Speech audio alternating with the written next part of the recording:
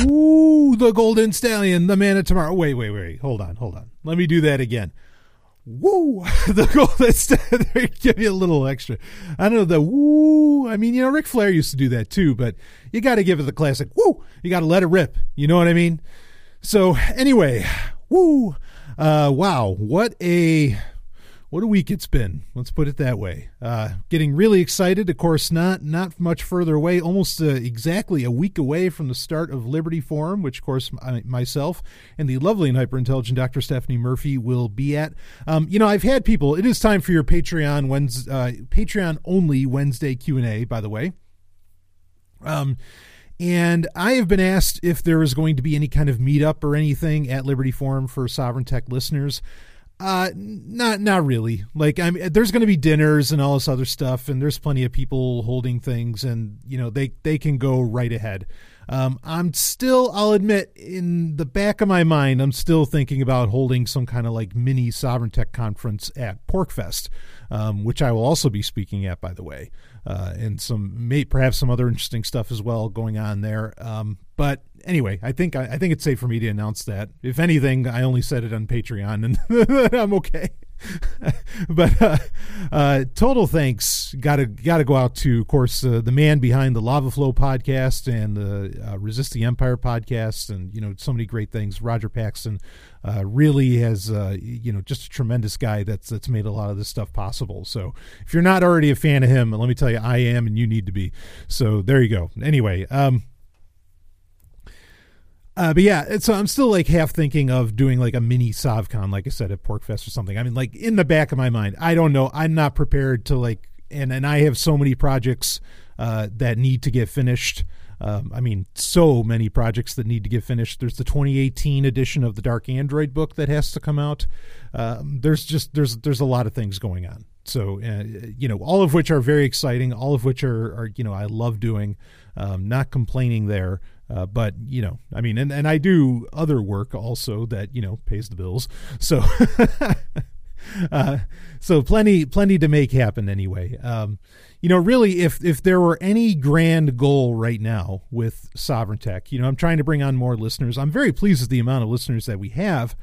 And I say we because I really consider, patrons to be executive producers of the show.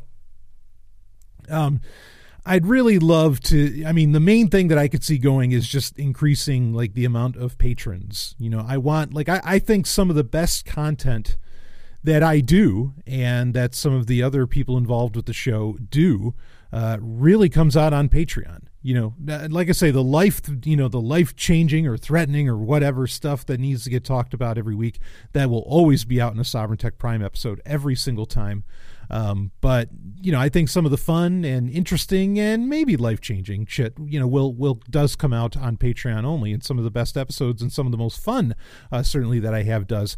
In fact, if you didn't listen to, I think I said this, I don't know if I said this the other day, if you didn't listen to part 4 and part 5, listen to all 5 parts, but if you didn't listen to our hentai review for Fencer of Minerva that Stephanie and I did, oh man, was that a lot of fun. Oh, it's the good shit. But anyway, yeah, so one of the goals I'd really love for Sovereign Tech, or one of the things that I'm really pushing for, is I want to get more people on board. You're already here, so don't worry, but I want to get more people on board as patrons of the show. Yes, this week we'll be starting, and I already got questions in, we will be starting the public Q&A that will appear in every Sovereign Tech Prime episode, at least for the foreseeable future. But that doesn't take away from the private Q&A that you get right here. Okay. And that will always be where your questions will get asked or will get answered first. Cause I'll probably only be able to get to 1, maybe 2 questions. Granted, it seems like I only get to 1 or 2 questions on the, on the Patreon Q&A as well. But we'll see. And if it's something that's well, anyway, I already asked the permission of you, the patrons, if it was okay if we did a public Q&A again, and you said it was fine. So no need to, to really banty about on that. You're always going to have this more exclusive access, to technical things and, my thoughts on just about anything, and you can take absolute control, and I will get to your questions. And of course you will be the only ones that get the Relationship Rhombus show and all of this. So lots of fun shit going on, lots of cool stuff. And thank you to everybody for all the response and feedback that you give me. Feedback that I get from the patrons is so important. If there's stuff you don't like going on with Patreon, let me know. If there's stuff you don't like going on with the Prime show, let me know. Talk to me, especially if you're financially invested in the show. Yeah, for fuck's sake, I want to hear what you've got to say, and instead of you just walking away. I'm very curious, as to your thoughts on that, or, on anything going on with the show and with Sovereign Tech. I really do take it very seriously. So regardless, enough of that. Why don't we get into some of our questions? And we've got some interesting ones. There's like 4 of them I want to try and get to. So the first one is actually in response to part of what came up during the Sovereign Tech Prime episode this past week, where we were talking about Dark Caracal, which is ending up being a very serious, people are really freaking out about this. Again, there's not much that anybody can do, and you need to be targeted for it to really be an issue. But it's a genuine issue that doesn't have a readily available solution to it, other than being incredibly particular in what you download, how you download it, not trusting alternative stores, app stores and things like this. And so somebody had asked, or a few people actually had asked, okay, but then where do we go to get what are known as APKs, which are it's the Android version of a Windows exe file, right, of an exe. Okay, where do you get these APKs? Now, like I said, if you want to be really cautious, you don't hit the checkbox in your settings on your Android device that would allow for third-party apps to get installed in the first place. Okay, but there's disadvantages that come with that, of course. Especially if, say, like you're running a Lineage OS phone or things like that, which Lineage OS, it's still debatable how you exactly even solve Dark Caracal. Really. So I don't know that even though usually Lineage OS has a really fast response time in plugging a lot of these, or, solving a lot of these exploits and bugs and everything else, I don't know how much they can really do about it. So again, what you need to do is due diligence on making sure you know exactly what you're downloading and, and why and from where and all this. The best place really to go, if you're not going to go through an app store, and there's challenges that come along with this, okay? The best place to go, if you're not going to even use like F-Droid, and there's a chance that something put up in F-Droid could be infected with Dark Caracal. That's not impossible at all. Okay. If you're not going to use F-Droid, if you're not going to use the Google Play Store, the place you can go, it's apkmirror.com. And so apkmirror.com. I put it in the show notes for this episode, for this Patreon Q&A. But that's about the best place to get all those things. Now, some apps you can download without having the Google Play Store installed. Some apps you cannot do that, or it's not really the Google Play Store, but more particularly the Google Play services that come with the store, which are a bunch of library files, effectively, that some apps require to function, independently. Signal required them for the longest time, and it was just the biggest insult. But really, Open Whisper Systems has done a great job of solving a lot of that, because in 2017 they released the independent desktop client, which Rightmove, they got it removed from the Chrome browser. And they also released, I think this is either in 2016 or 2017, there is the website where you can directly download Signal, the Signal app, to your smart, to your Android phone from Open Whisper Systems' own servers, which is about the best way to go as far as that goes. You could also download it from APK Mirror if you need to, but I actually, maybe I need to test this, and I should have thought of this before I was saying, or before I hit the mic. I don't know if the standalone version of Signal that you download from Open Whisper Systems directly, if that APK is the same one that you would get, say, from APK Mirror, or the same one that you would get technically from the Google Play Store. I'm not sure if that's true or not. So something to keep in mind. But APK Mirror is far and away the best place, and the most reputable, I should say, the most reputable place to get independent apps for Android, and that's really for Android only. As far as we know, Dark Caracal doesn't even bother iPhones. So that's, make of that what you will. So, I mean, it's an old problem that we've talked about, is that when you are reliant upon an app store for distribution, you can lose some degree of control. Now, the Google Play Store, as far as we know, wasn't infected, or, apps in the Google Play Store were not infected by Dark Caracal. But it still kind of proves the point that if you generally rely on the App Store, all it takes is for some, alphabet soup organization, some government agency to tell Google, okay, you put our version of the app in your store and you let it ride. And when you can't independently verify, you can't do your own checksums and everything, whatever else you can if you actually can if you know what you're doing. But the fact is that most people just don't operate that way, okay, when they're messing with their mobile device. And for me, it just speaks more to, and maybe we'll actually get into this in the next question, or the next couple questions. For me, it really speaks to why I think we got to stop relying on our mobile phones so much. There were a million stories that came out this week.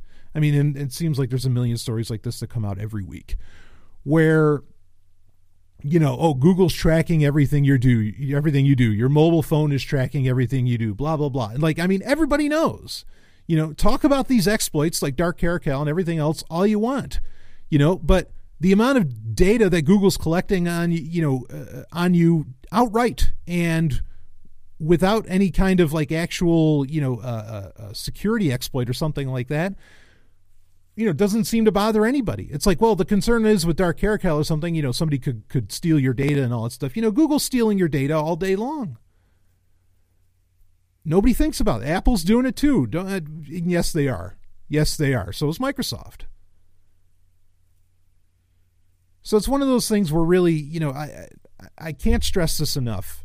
I really think not just for your privacy, not just for your security, not just to give a fuck you to the social engineers in Silicon Valley, okay, but even for your own sanity, for your own genuine mental health, getting away from putting smartphones in their place, not letting them dominate your lives and everything.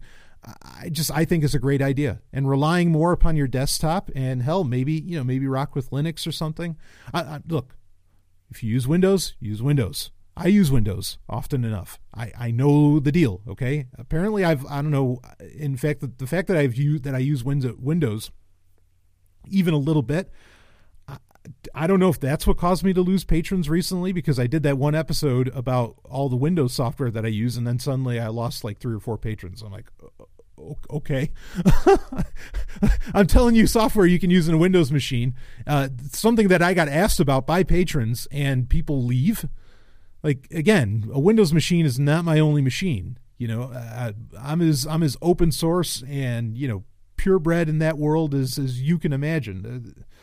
Whatever. Anyway, so where was I with that? Yes. Okay. So there you go. That's what you want to use, as APK Mirror. I'd love if we lived in a world where we were independently downloading apps and maybe not even using the hundreds and thousands of apps available out there, and just using what we really needed, but whatever. That's not going to be for everybody, and that's fine. Whatever. Do your thing, okay? I'm just putting out recommendations there based upon the stories that we hear. I thought was really interesting.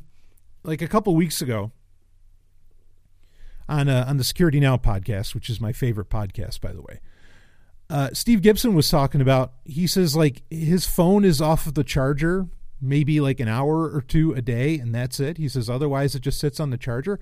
I think he was implying that he has the mindset that I've been talking about for some time, where, if his smartphone just sits on a charger somewhere, he's barely using it. He's barely touching it. Now, granted, he's an older guy, but I think he's got it on, I mean, and I know he has an iPad and other things. He talks about that. But I think he was sort of hinting at the fact that the phone stays in its place, like literally stays in its place. It doesn't leave a wall charger except for maybe in the morning when he goes out to Starbucks. And that's very interesting to me. And it's just something to think about. It's something I'm putting out there as a recommendation. I am in a very real sense scared to death. I mean, well, not scared to death, but you get my point, that, this distraction technology is, I mean, wow, it's just melting our abilities in our brains, not like physically exactly, but yeah. So, all right, let's get on to another question here. I think I'm going to skip around on these. Next one, another tech question. Got a couple here. You mentioned maybe a year back that Chrome scanned for viruses when opening PDF files. Do you know if Firefox provides the same protection? I try not opening PDFs on my Windows machine, but sometimes no way around it. Thanks. Okay, so yeah, so Chrome does scan for viruses and just about anything that it downloads or that it caches, including PDFs. Firefox, as far as I know, and I did look into this before recording a little bit more, as far as I know, does not scan PDFs for viruses. However, Firefox now, newer versions of Firefox actually they partially sandbox off tabs and the browser itself from the rest of the operating system. Okay, so like the tabs are kind of sandboxed from each other. I mean, it's almost to the point that this is part of the reason that Chrome uses so much part of the reason why they use so much system resources is because each tab is its own process, and each tab and Chrome itself is largely sandboxing everything. Firefox is starting to do the same thing, and it's something they'll probably be continually developing, I don't know for how long and what eventually it'll all look like. Microsoft Edge is actually doing the same thing too, where Microsoft Edge is sandboxed. In fact, it's not just sandboxed, like it's getting enterprise versions of Edge. I don't know if they're putting this into I haven't heard if they have put this into more consumer versions of Windows 10. But Edge is actually getting run in like a VM, like in a light VM. And that's as secure, almost as secure as you can get outside of the fact that it's Windows, but that's the right move. So Firefox, I think you can feel a little more secure with the PDFs just because the tabs are being sandboxed off from everything else, or like half hybrid sandboxed off. It's kind of hard. It's a little tough to explain how exactly that works, but that's a new feature. That's like new as of maybe like the one version before. It was like version 56 of Firefox before Firefox Quantum. And so, yeah, I think you can open PDFs, in that if you really want to. But I totally understand. You want to be very cautious with PDF files. I mean, I think it's been a while since anybody tried any kind of any kind of injection attacks or any kind of exploits through PDFs. There was a while where it was very commonplace. It was an ugly situation. But yeah, I would feel fairly confident opening it in Firefox now. There was like 2 years ago, there was a major exploit in Firefox's opening of PDFs, and but they've closed that off now too. So yeah, I think you're okay as far as that goes, and mainly because of that sandboxing that Firefox is engaging in now.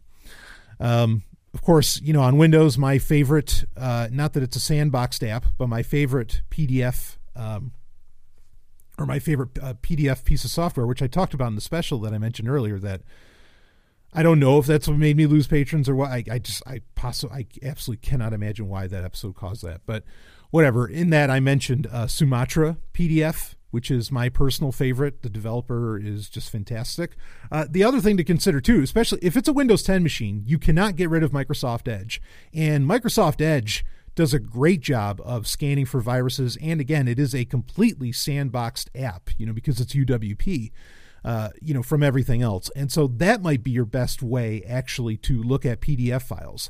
I also think it's a great way, security-wise, to look at EPUBs, which EPUB, book files are effectively zip files. I haven't heard of anybody like pulling any stunts with EPUB files, but I don't exactly see why you couldn't. So you'd want to open that in a secure environment as well. And Edge is, for all intents and purposes on a Windows computer, is a very secure environment, for a Windows computer, of course. So maybe that's something you want to look at. If we're talking Windows 10, if it's Windows 7, obviously you can't do that.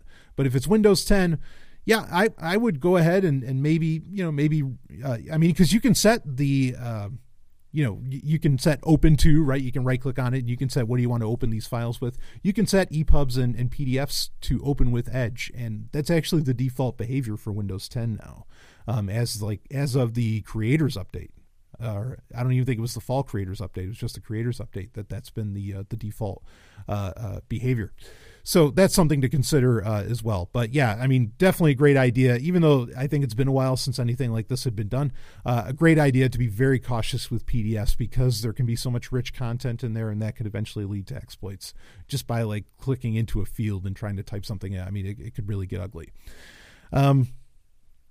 Okay, so let's see what other questions we have here. All right, so now this was depressing to read. This got sent in to me. There's actually a couple stories that got sent in to me. I think one of them I might end up talking about more on a Sovereign Tech Prime episode, which had to do with the fitness trackers revealing military bases. Okay, you know what? I can talk about that here. Then we'll get into the depressing story, which has to do with BSD. The story with the fitness trackers, let me just break it down very simply for you, okay? Like anything that actually... It's stupid what happened. It's crazy what happened, and because the military was paying for these fitness trackers to be worn, as part of like health insurance for, service members and everything. This is the basic gist of the story. I can put the link in the show notes if you really want to read more about it. Part of the problem is that, or part of what's odd about this is that the idea is that, okay, you had these service guys who were running around their bases, they're working out, right? And that data on their fitness tracker was getting sent to the company that produced the fitness trackers, okay? And it wasn't Fitbit. But that data was also being more or less publicly made available. Now, what was going on with that is that effectively was releasing relatively precise data as to where certain military bases were, U.S. military bases, all over the place, around the world, in the U.S., etc. Now, this really isn't a big deal, okay? And I'll, for a couple of reasons, and I'll explain why. All right, I mean, it shows government stupidity. Like this should not have passed any security protocol sniff test. It just shouldn't have. They should have known that this is exactly what would happen. But it just goes to show how dumb governments are and how little these, like say that the NSA talks to the Army or that the CIA talks to the Army, etc., where you think there's all these brilliant people when maybe they're not so much. So I guess the only way this would actually be a concern, because where the military bases are, like they're generally not hidden. The main concern is that if there is a military base that you don't, or that is claims to be closed and inactive, this could potentially show that, oh, actually, no, there are people at this military base. What's the deal here? But that's very rare that sort of thing happens. The other thing is that those same fitness trackers do not work in a lot of environments within a military base because there is, shall we say, radio blanketing, meaning that, no radio signals are getting out of those areas of that base. So it's not like you're going to find out, oh, what's going on in Area 51 or something like that. No fucking way, because all of this shit is, I mean, and in fact, they even showed it on the maps. Like there's these big black spots, and that's because those radio signals, or whatever data being collected and everything, like it's just not getting out of the base. That's not happening with that fitness tracker, and like Bluetooth is getting shut off and all this different stuff. Not that they're just like transmitting willy-nilly or anything, but you're really not finding out anything too interesting with this stuff. So yeah, like it's dumb on the government's part, no doubt about it, but it's not as like life-threatening to, or as threatening to the security of the U.S. government and the military and all that, as I think a lot of stories were making the claim out to be. Okay. There's just, okay. As a veteran, I'll just say this. There are points within these bases, within just about any military base, but within most of them, I'll just say that, where that kind of shit absolutely would not get through. You know, like no matter how hard something was tried, it's just it's not happening. Okay, so while this is a flub, and it's, I don't think it's like as bad as everybody's making it out to be. But, and look, obviously I'm not a supporter of the military at all. But you know, when it really counts, no, there's not going to be any kind of data leakage like that. Not at all. I mean, I've talked about this, like the story of how Edward Snowden supposedly got out so much of the data, you know, leaked data that he got out, is very sketchy to me, just because I know what those checkpoints, I should say, what those checkpoints within military bases, and even contractor bases, or you know, like mainly contractor run parts of bases. I know what those checkpoints look like, and good fucking luck that you're sliding anything out through that. Like it's just not happening. So yeah, like I said, it was stupidity with the whole tracker thing, but at the same time, like, it's not, you know, nothing was getting revealed to the level that I think journalists wanted you to believe. So let's get to this bit of depressing business. This is from CSO Magazine. Oh boy. Basically, this is a write-up. The story is, are the BSDs dying? Some security researchers think so. Too few eyeballs on code is a security issue as vulnerabilities go unreported and unpatched. Can FreeBSD, OpenBSD, and NetBSD survive? Oh boy. So, okay, BSD, I am a huge fan. I mention OpenBSD particularly whenever I can. I also enjoy FreeBSD. I've enjoyed it on one of the Raspberry Pis. It does a great job there. NetBSD, I never really messed much with NetBSD, which NetBSD is more of a, like, that's more for the trying to make BSD available for the average user. I've messed around with GhostBSD. In fact, I used to be a patron for GhostBSD. But I stopped being a patron, and I hate to say it. I stopped being a patron partly because of the very thing that this article is talking about. Now, I'm not going to read the article, but I do want to talk about it a bit. And the point that it's making is that, look, great, that BSD is really secure and all this, but there's just not enough developers looking at BSD. Nobody's really caring. You know, and everybody's just spending their time on Linux, looking at Ubuntu or Debian or something like that, right? Or maybe even Fedora, but even that's, ooh. Yeah, I'm a little annoyed at this. So BSD and Linux, I mean, they're both Unix-based operating systems. You know, Unix is kind of the OG operating system. It's not the only one, but, you know, it's what everybody got excited about, especially when it opened up. And I have been using OpenBSD for a long time. It's still one of my, it's still my favorite OS overall. No, I can't do everything on it that I do, say, on a Windows computer. It's not a great gaming machine by any means. There's all those little issues, and I get it. I understand why the average person isn't going to end up using it.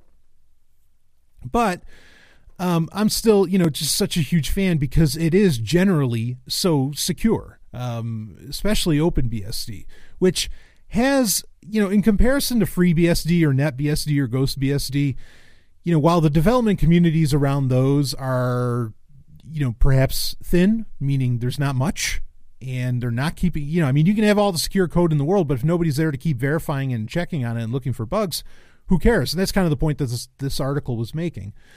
OpenBSD has really hardcore, like myself, has very hardcore enthusiasts, that are like, no, everything runs off of OpenBSD. This is what I want, and then and these guys who've been around for a long time are constantly checking that code. Debian has a similar degree of very hardcore, very serious enthusiasts, which is why I think a lot of Linux, other Linux distributions don't mind basing off of Debian because they feel so confident in the eyeballs that are on Debian's code, on the code base. So this is, I understand what this article was saying, and I gave you the basic gist, and it kind of makes the point, saying that, look, people aren't using it, people aren't checking the code, and so this is a real problem. Now, I did listen to Security Now about this as well, which I'm guessing is why the person emailed me with it. But Steve Gibson said, maybe we only, and he's a FreeBSD fan. I'm not even really a FreeBSD. I mean, I like it, but I'm not a FreeBSD fan. Like I said, I use OpenBSD whenever I'm messing around with BSD. He was saying that he felt, maybe there's just not, maybe in the open source movement, there's not enough developers, there's not enough coders, there's not enough eyeballs to allow for two different major operating system structures, to allow for BSD and Linux. Maybe there can only be one. Maybe there's only enough people to concentrate on one, that being Linux. And that could be true, but boy, that's really, and I would not begin to debate, Steve Gibson on that matter. I mean, I would debate him on philosophy sometimes, but, as far as like the technicals go, I mean, the guy, he's a personal hero. I get his point. I really hope that doesn't end up being true, but I get the sense that it's going to be. Like, I can even think, because understand, I've been messing around with these operating systems, Linux and BSD based ones, for most of my life. I remember the first time, it wasn't even PC Gamer. I think it was PC World, when in the 90s, this would have been like the early 90s, back with my 486 machine. It came with this is back when those things, when those magazines would come with like CD-ROMs and everything in them. And I remember when it came with, when it came with like this one disc, that there's this one CD-ROM that just had a ton of demos, effectively, of distributions of like Linux. It's like, oh, this is the operating system you didn't know was coming. And I mean, Linux had been around before then, but this was a degree of it trying to hit mainstream. It also came with BeOS, which is BeOS. That was going to be like another operating system that didn't end up exactly taking off, unfortunately, because I installed that too, and holy shit, that was nuts at the time. The way it's kind of a multi-process structure that it had was just whoa, and then there's the people that still love OS2 Warp. But anyway, so it's the amount of operating systems out there, honestly, have been slowly degrading. The forums, the avenues with the IRC channels, the avenues within which that developers and enthusiasts for these other operating systems, like say FreeBSD, OpenBSD, and others, it's not like everybody's going to Facebook. That's really not what's going on. Okay, it's that people really are falling away, and they're either just going to Linux, and maybe they're running Ubuntu. Or hell, they might even be running Slackware, though I've seen that community drop significantly. This does appear to be like this article is, bringing up the writing on the wall. Like it's pointing at it, saying, hey, take a look. This is what's going on. And I hate to admit it, and it wasn't until like somebody really wrote it down, like in this article, that I realized, shit, yeah, you're probably right. And the article does say that if any of them is going to survive, it'll actually, and this article is from like January 25th of this year of 2018. It does admit that if any of them is going to survive, it'll probably be OpenBSD, because it does have such a, like hardcore fan base and enthusiast community around it. Like I said, I'm a part of it, and have been forever. But yeah, I don't know. I'm annoyed. I want there should be so many operating system options. It really should not just be three. It should not be Linux, Windows, or Mac OS, which Mac OS itself is based off of BSD, or at least it used to have a lot more options as far as, BSD goes. So yeah, but I mean, let's be honest on that, right? Like, Mac OS isn't what Apple really gives a shit about anymore. They're all about iOS, and I'm sure that day is coming where iOS is going to be the thing. We talked about even with Microsoft, or I think we talked about this last week on the Sovereign Tech Prime episode, where, they're switching over to Windows Core, right? Which is a very different code base than the Windows 10 that you're using right now. It's a more adaptable one, but in some ways it's very limited, and it's not really backwards compatible, which, again, I think I said in the episode, Windows, the real appeal, in my opinion, to Windows, and why so many people that or so many really brilliant people still use it is because it is just that fucking Swiss Army knife. You know, it is that Swiss Army knife of operating systems that just fucking runs anything. It's really impressive. You know, you got to give credit where credit's due. But, you know, even that's going away, right? They're taking away that ability, its ability to run on just about anything, you know. So, yeah, I mean, maybe this would end up good because, you know, is everybody just like switching over to Linux, people even leaving Windows, maybe even leaving Mac OS, and so many people going to Linux? Is that a good end result of losing BSD, of losing, you know, a lot of the more interesting aspects of Windows and things like this? I mean, I guess that argument could be made, but I don't know. That's really sad because, you know, like I remember especially back in the 90s, like, in fact, I think I was installing Slackware and all that. And when you start messing around with it and like even the commands, you know, you're coming up with a command line and the commands are different from even DOS because DOS was still, you know, kind of a major deal at the time. And it was so exciting, you know, like you had to completely relearn how you interact with a computer in a very real way. And it made computing alone. Fuck playing games. I mean, playing games is great, obviously. You know, I love being a gamer. But, you know, fuck playing games, fuck doing any of that shit, but just like learning, like having fun, seeing what a new operating system, like a totally new operating system could do. That, you know, that was exciting. That made computing alone really exciting. And I feel bad that's kind of going away, right? And I don't even think like all these, you know, remixes and different Linux distros and everything, it doesn't really give you the same feeling. You know, even choosing a different GUI, like, oh, you know, well, I could try KDE or I could try, you know, XFCE or, you know, LXD or, you know, if I just want to run GNOME or Mint or whatever, you know, whatever the fuck you want to use. Even that, like, that's a very superficial change in how a computer functions, in my opinion. I mean, I know KDE is like very different from just about anything else, but still, yeah. I don't know. It's depressing to read that. I don't really have a solution. I'm not telling everybody to go out and start learning BSD. I wouldn't say that for a second. If anything, I don't know, you know, use Ubuntu or something if you're really asking me. I mean, Qubes OS is great. I love Qubes OS. That's like a new way of securing it's a new way of securing the operating system in a very real sense and securing what you do. I think that there could be more efficient ways of going about that, you know, than just like sandboxing every process. But for right now, sure, it's probably the best thing going. You know, Qubes OS is awesome. But yeah, I would really like to see. I mean, this has been, I feel like I'm rambling. This has been a problem for a long time. Okay. For a while, like in the later aughts, especially when people thought tablet computers were going to be the next big shit. Like you had HP saying they were going to come out with their own operating system. You had all these different companies saying they were all going to come out with their own operating system. Of course, what you found out was, no, really, they were just going to come out with their own skin version of Linux. You know, they're going to come out with their own Linux distro. And I kept saying, it's like, you know, that's not exciting at all. It's like, come out with a totally new operating system. And I know there's some of those, you know, React OS, there's Redux, right? I mean, that's based on Rust.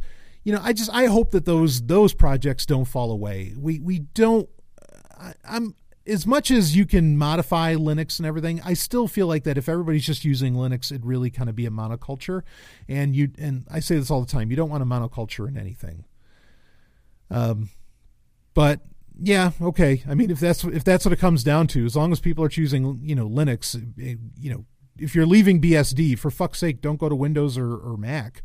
You know, please go to Linux. Yes. But anyway, that's my thoughts on that. Yes, I can see this happening. Yes, I can see BSD going away. Can I see advantages to everybody jumping on Linux? Sure, I can see some advantages to it, but at the same time, there's a lack of excitement, and again, that's going to feel like a monoculture. And then there's really, you know, the Linux kernel can very much become a single point of failure. Sure, it's open source to help prevent from a lot of that happening, and you have, you know, great developers working on that all the time, but yeah, still very concerned when you know everybody's kind of riding off the same kernel. I like a lot of diversity. I like it. I like biodiversity. I like tech diversity, operating system diversity. I like diversity all over the place. So there you go. That's my thoughts on that. I'll put a link in the show notes, or the link for that story, and you can read it there. Yeah. And this leads to the point that, I wish everybody would learn to code, and granted, it's tough, not to say just because you learned how to code that somehow you look at code and you know what good code is, or that you become an instantaneously great bug finder or something. I'm not claiming that at all, but I'd really hate for these things to go. Even FreeBSD. In fact, the one point that kind of stands against this, amazingly, the third edition of the guide to FreeBSD is coming out, I think, in the next couple months. This is a major, major revision and update. I don't know if maybe that can help stem the tide, because it can show people how to use the more modern versions, like after version 10, where there was a major, major revision to FreeBSD. I don't know if that's going to help out with it. I love everything that No Starch Press puts out, but yeah, we'll see. We'll see what happens. But, if you're really tired of BSD, and you're a listener of this show, by all means, go to Linux. I can't picture a BSD person saying they're going to go to Windows. I just can't. Not that arguments can't be made for going to Windows, because if you want to get into, creative media, I think that Windows is absolutely the place where that happens. It's not happening so much on Mac anymore. Not the next level creative media, in my opinion. But anyway, all that's still shaping up. We're in a very transitional time with a lot of this stuff. And this story about, perhaps the demise of BSD, it really points at that as well. BSD is always going to kind of be there, but as far as it being like part of the, more, not so much corporations using it and maybe small businesses or individuals and other things, that's really where it's falling apart. There's some things that have been running BSD forever, especially a lot of government servers and whatever else that, they're not going anywhere. Those are going to run until, they literally die. And even then it's debatable whether or not, they'll let them die. The U.S. government alone spends, I think it's literally up to billions of dollars in paying for specialized rebuilds and manufacturing of very limited runs of like 50, 60-year-old technology, or at least 30 or 40-year-old technology, because they don't want to replace it. They don't want to update. They just want the old shit to keep working, and they will pay the companies. I worked at a tech company, PAR, that had government contracts, and not just even for government, but there were whole companies, whole corporations that would pay out of their nose just to have like older model systems, to buy the parts parts that have long been out of stock, long been out of production, but they would pay the premium to get them back into manufacturing. I'd see it happen on a daily basis, nearly. It was crazy. So, it's so wasteful. There's an argument to be made for using old hardware, but not like this. There gets to a point where it's like, okay, no, the infrastructure needs to be thrown out, but anyway, I'm getting off track. So let's get on to another question here. Now, funny thing, this question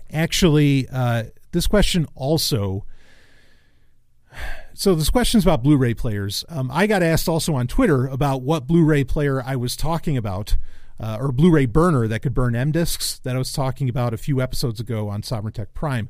So it was just kind of funny that both of these two questions came out kind of about the same thing. But I guess it points at what this person's asking, because they're saying, Stallion, you've been talking a lot about Blu-rays lately. Do you have a particular player that you appreciate?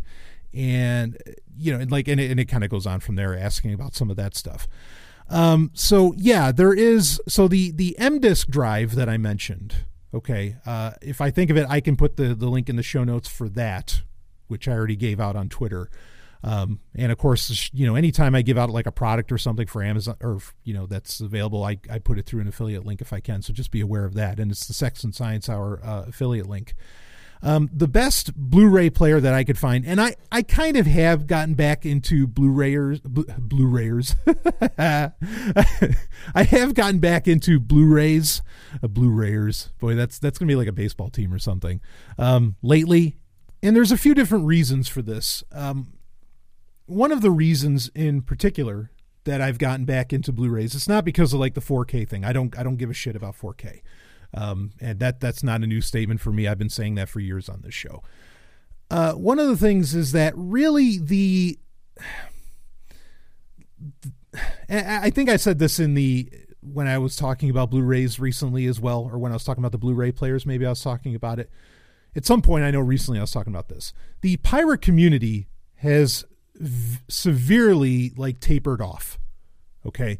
There's still plenty of people doing it, but the amount of people that are uploading, say, copies of the latest movie release or something, I mean, it really has tapered off. And a lot of the ones out there are just copycats. There's not a lot of independent parties, engaging in this, in ripping movies and uploading them to the Pirate Bay or something, or whatever your favorite torrent site is. And there seems to be an overall lack of quality control, in my opinion. And one of the major areas where there's a problem is in the encoding of, or the lack of encoding of, subtitles when they are a natural part of the film. For example, Rocky IV, okay? Whenever Ivan Drago talks in Russian, because he barely speaks English in the movie, whenever he talks in Russian, there are subtitles that come up to explain what the hell he's saying. Like he's saying Rocky, he's not a human, he's a piece of iron, right? Or when he's saying Yas Vineyard, right? He's saying for me. Now, in some of the best quality and top downloads that you can make of that movie, on torrent sites, they forgot to encode the fucking subtitles, and the subtitle track doesn't come with it independently, or the subtitle track just runs 24/7 on it. And I mean, it kind of ruins the movie watching experience. Now, for me, most of these movies I more or less have memorized anyway, and so it wouldn't necessarily be that big of a deal for me. But if I want to share it with people, it kind of sucks. Also, I have for a long, long time, my mindset had been for probably about the past decade, is that I usually only watch shit. Okay. All right. So I got to give you a little bit of history here. Okay. The history is that back when I first got when iPods first came out with video, okay, or not when they first came out with it, but when it became a little more prevalent. This would be 2006, 2007, maybe around there, with the later generation of the full-blown iPod, like the iPod Classic, where it got into the 5th, 6th, 7th generation of that. They started to allow for video to get played on those. And I thought that was just dynamite. The idea that I could fucking watch shit on that little screen and have it with me at all times. I mean, it made me think of when I was a kid, because when I was a kid, we were constantly being told that we would have TVs on our watches. That never happened. And B, you had Walkman TVs, what a Walkman is, the Sony Walkman, which is, one of the most popular brand names of all, product names of all time. Sony, of course, is a popular brand name, obviously, but Walkman itself was a very popular, name. And they came out with TVs, Walkman TVs, effectively, which were it was a very weird setup where you weren't actually watching the screen so much. It was based upon this mirror. It would unfold like a clamshell. It almost looked like a Nintendo DS, but it was a television. Okay. And it had this gigantic ass antenna on it. I mean, it was crazy. So I had one of those when I was a kid, and I thought it was the coolest damn thing in the world that you could wirelessly watch television, on something operated by battery power. Obviously, that didn't exactly take off. But when the iPod suddenly had video for it, and then there was also the iPod Nano, what was it, the 4th or 5th generation iPod Nano, where it could even record video. It had the little camera on it, and it had that Terminator vision. A video filter that looked like the Terminator, like Arnold, what he would see with the red and all the little, letters and everything going across, all the data going across the screen. That was so cool, but I was like, oh, this is so great. I could have all of this shit with me at all times, and I could watch it anytime I wanted, just pop on my headphones and away I go. Okay. So different time. And look, we're still at the moment, netbooks hadn't been a thing yet. We're still at the moment where laptops are still more or less pretty bulky. Okay. And their battery life still sucked. It wasn't today where now laptops can replace just about anything, any electronic device that you can imagine. Laptops have been that way for a few years now, but back in 2007 and a little after that, before we got into the 2010s, that wasn't necessarily the case. Okay.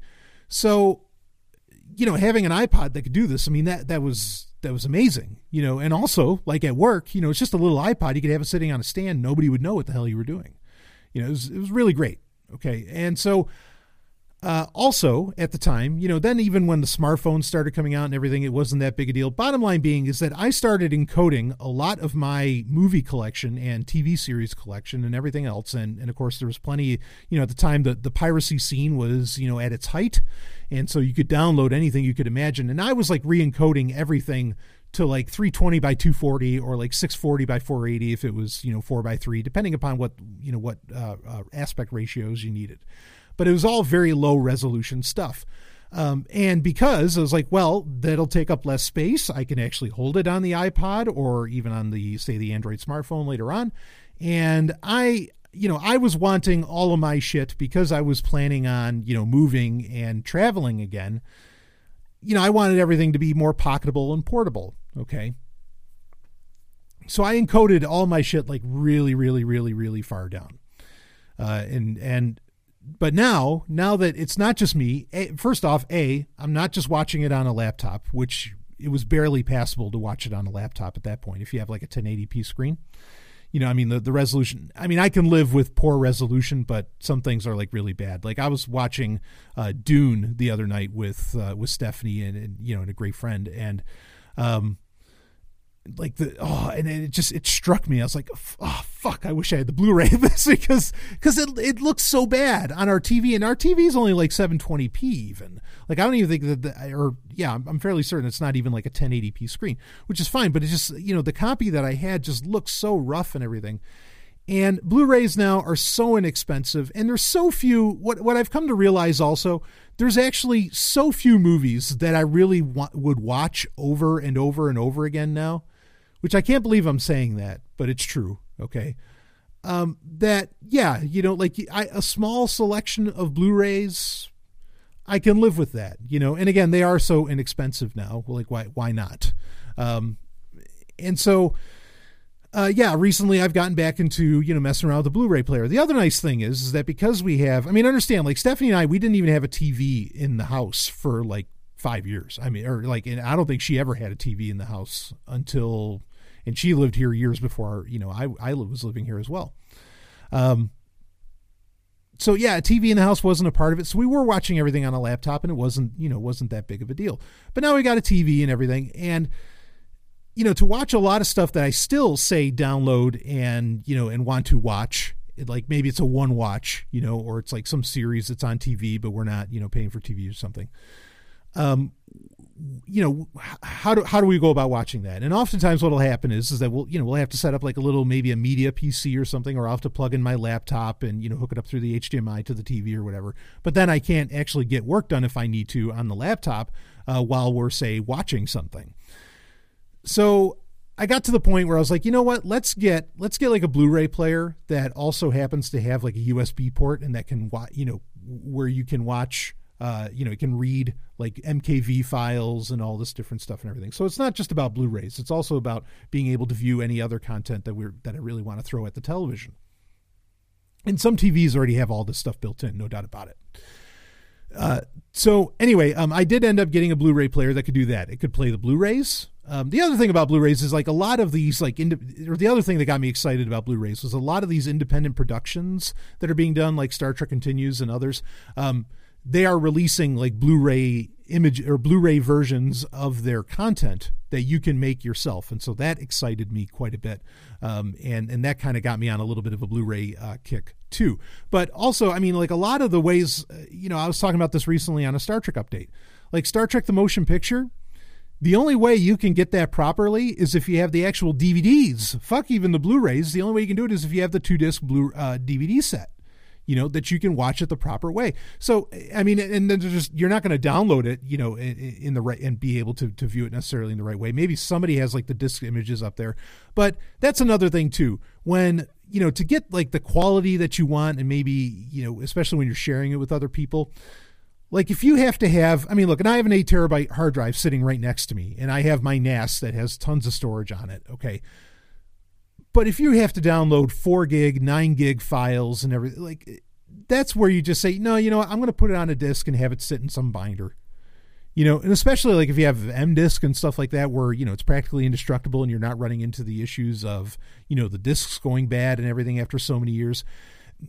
I mean, why not take advantage of that technology? In my opinion, I don't see any reason not to. So I am. So I've gotten on board with Blu-rays, quite a bit as late, and I'm not the only one. I talk about this all the time. Who's the number one purchaser of Blu-rays in the world? Facebook, because that's how they store all your data. So, who am I to argue with, a company? They obviously, are putting their company on the line with Blu-rays. I'll put mine on the line. Anyway, but I've been enjoying Blu-rays, lately. And Blade Runner 2049 was also another thing where it's like, yeah, that's not something I'm going to watch. Like that is such a pristine movie. I am not going to watch that, in any kind of lower quality. I want to see it in the goods. And there's some other movies that have come out recently where they're doing like Black Eagle, where they did a Blu-ray release of the extended edition, and it's like the only way you can really get that. So bottom line being is that, eventually we got to the point where we said, okay, we're going to get a Blu-ray player, and we're going to get something that, that can also handle USB. And the one that I ended up getting, and I kind of future-proofed it, even though I never plan on getting a 4K television, and I don't care about 4K DVDs. I mean, pretty much now if you buy Blu-ray movies, and I buy barely any, like there was the Superman one, right? But pretty much if you buy a Blu-ray movie today, you will get the 4K version of it and the original and the standard Blu-ray version of it in the same set, and you just pay one price. And, with that thinking, so how about if we're getting a new Blu-ray player, why don't we go ahead and get one that can do 4K Blu-rays, just in case? If we end up, needing that, or who knows what the future holds. Or at least we can play the discs if that's all you can end up getting is 4K discs in the future. And so the model, I'll put it in the show notes, but it's the LG UP870. That is the model. Now, this thing, there's what some people might consider one or two flaws to it, and I'll describe what those are. Okay, but this thing, you can throw fucking anything at it. You can throw 3D Blu-rays at it. It will upconvert DVDs to 4K. You can play your, Ultra HD Blu-rays, your 4K Blu-rays and everything. You can play all your stock Blu-rays. And I've thrown every Blu-ray I have at it, which was, if you remember my rant about Blu-rays in a recent Sovereign Tech Prime episode, it was a real challenge finding software for my Windows computer that could actually play it. I mean, to say nothing of, could Linux do it? Okay. But this one, and I haven't even connected this to the internet yet. That was part of the test here. Okay. I haven't even connected the UP870 to the internet, for it to update its licenses or everything. It just plays everything fine. It's a dedicated machine. It does its job, and it does it pretty damn well. When I plug in a USB drive to it, it reads everything on there, and it can play an MKV file or an AVI or an MP4. It can play music. It can even look at photos. That's not anything new for Blu-ray players. I had a Samsung Blu-ray player, 10 years ago that could do that. Almost 10 years ago, I guess, maybe more like 7 years ago, but whatever. And it's not new that Blu-ray players can play, media files as well. It's kind of new maybe that they have a USB port, or it's not new, but I mean, that's new for me anyway. And it just does the job. Like any disc I put on it, any movie file I throw at it, whatever, it just does it. It plays it, and it's great. And I mean, it's absolutely flawless in how it does it. So the LG UP870, that is my recommendation if you're wondering about a great Blu-ray player. This one's kind of future-proof. Now, the two potential flaws. One is, if you do need to connect it to the internet to get a firmware update or something, it only has an Ethernet port. It does not have Wi-Fi. I see that as a bonus. I don't want it to have a bunch of fucking radios. It doesn't need to connect Bluetooth. It doesn't need to connect to Wi-Fi. Okay, I don't need another device that exploits things. I see that as a feature, not a bug, but I think some people would see that as a problem. That said, it also does not have like a built-in Roku, which is very popular for a lot of Blu-ray players, is for them to have a built-in, or even like a built-in Android TV or something, where you could, put on channels and apps and all this other stuff. It has no apps, it has none of that crap. It has one job: play Blu-rays and, whatever movie file that I throw at it. And it does it with aplomb. It is stunning how good it looks, and I mean, it even has buttons on the front of it. Holy shit. Can you imagine that? I don't even have to use the remote if I don't really want to. Very, very nice, standalone device, standalone player. I don't mind that it doesn't have a Roku built into it. The TV that we have already has a Roku built into it, so it wasn't like that was that big a deal. But I wouldn't have cared anyway. Getting on board with Blu-rays, or even having a device that can just, where you can connect via USB or a USB drive to play files off of it or something. You're really already saying that, hey, this is offline anyway. You're making a commitment to being offline and having offline storage of your media as it is. So, not having a Roku built in or not having Wi-Fi, totally fine with me, no problem. And hopefully that solves some of what I talked about recently. I think it was on the Star Trek update where I talked about it, where I have concerns that I think that, like, with Wi-Fi connected players, like Blu-ray players or anything else, that those companies are collecting that data about what you're watching, even the Blu-ray discs that you're watching, right? Because so many Blu-ray discs have that BD Live feature that I think tells them exactly what you're watching and everything. So if this doesn't connect to the internet, fucking great. I think that's, like I said, that's a total bonus. So I recommend this thing all the way. I think it has every feature that at least I could want, and it's fairly future-proof. And you can still do the firmware updates if you connect it to an Ethernet port. You can do that. But yeah, I'm very happy with it. So that's the one that I recommend as far as that goes. The Pioneer MDisc Blu-ray burner that I recommend, the link for that will be in the show notes as well. But you'll easily be able to tell the difference between the two. And this is a new version of it too. This is the 2018 model of the LG UP 870, or UP 870. So yeah, there's my recommendation as far as that goes. So wow, we had all tech questions throughout this entire Q&A. Which, great. Please feel free to continue to send your questions. If you want to, though, some of you may want your questions to actually be answered on the Sovereign Tech Prime episodes, now that that's an option. If you want that, you got to tell me, okay? Just try and let me know where you want the questions answered. I'll assume most people, especially if you contact me through Patreon, that's where you want to know, or that's where you want it answered. But it helps me out if you let me know where you want them answered. But do get in. We're getting a little low on questions, so don't hesitate to ask away, and I will get to them as quickly as I can. Especially, like I said, questions.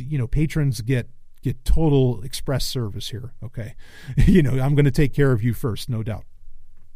So that's it for wow, this is like the last episode, I think, maybe of January 2018. It's been a hell of a month. A lot of stuff getting released towards the end. Of course, it always seems to work out that way, but we're going to shake things up. February is going to be really exciting. I've got a lot of stuff planned and a lot of things getting released.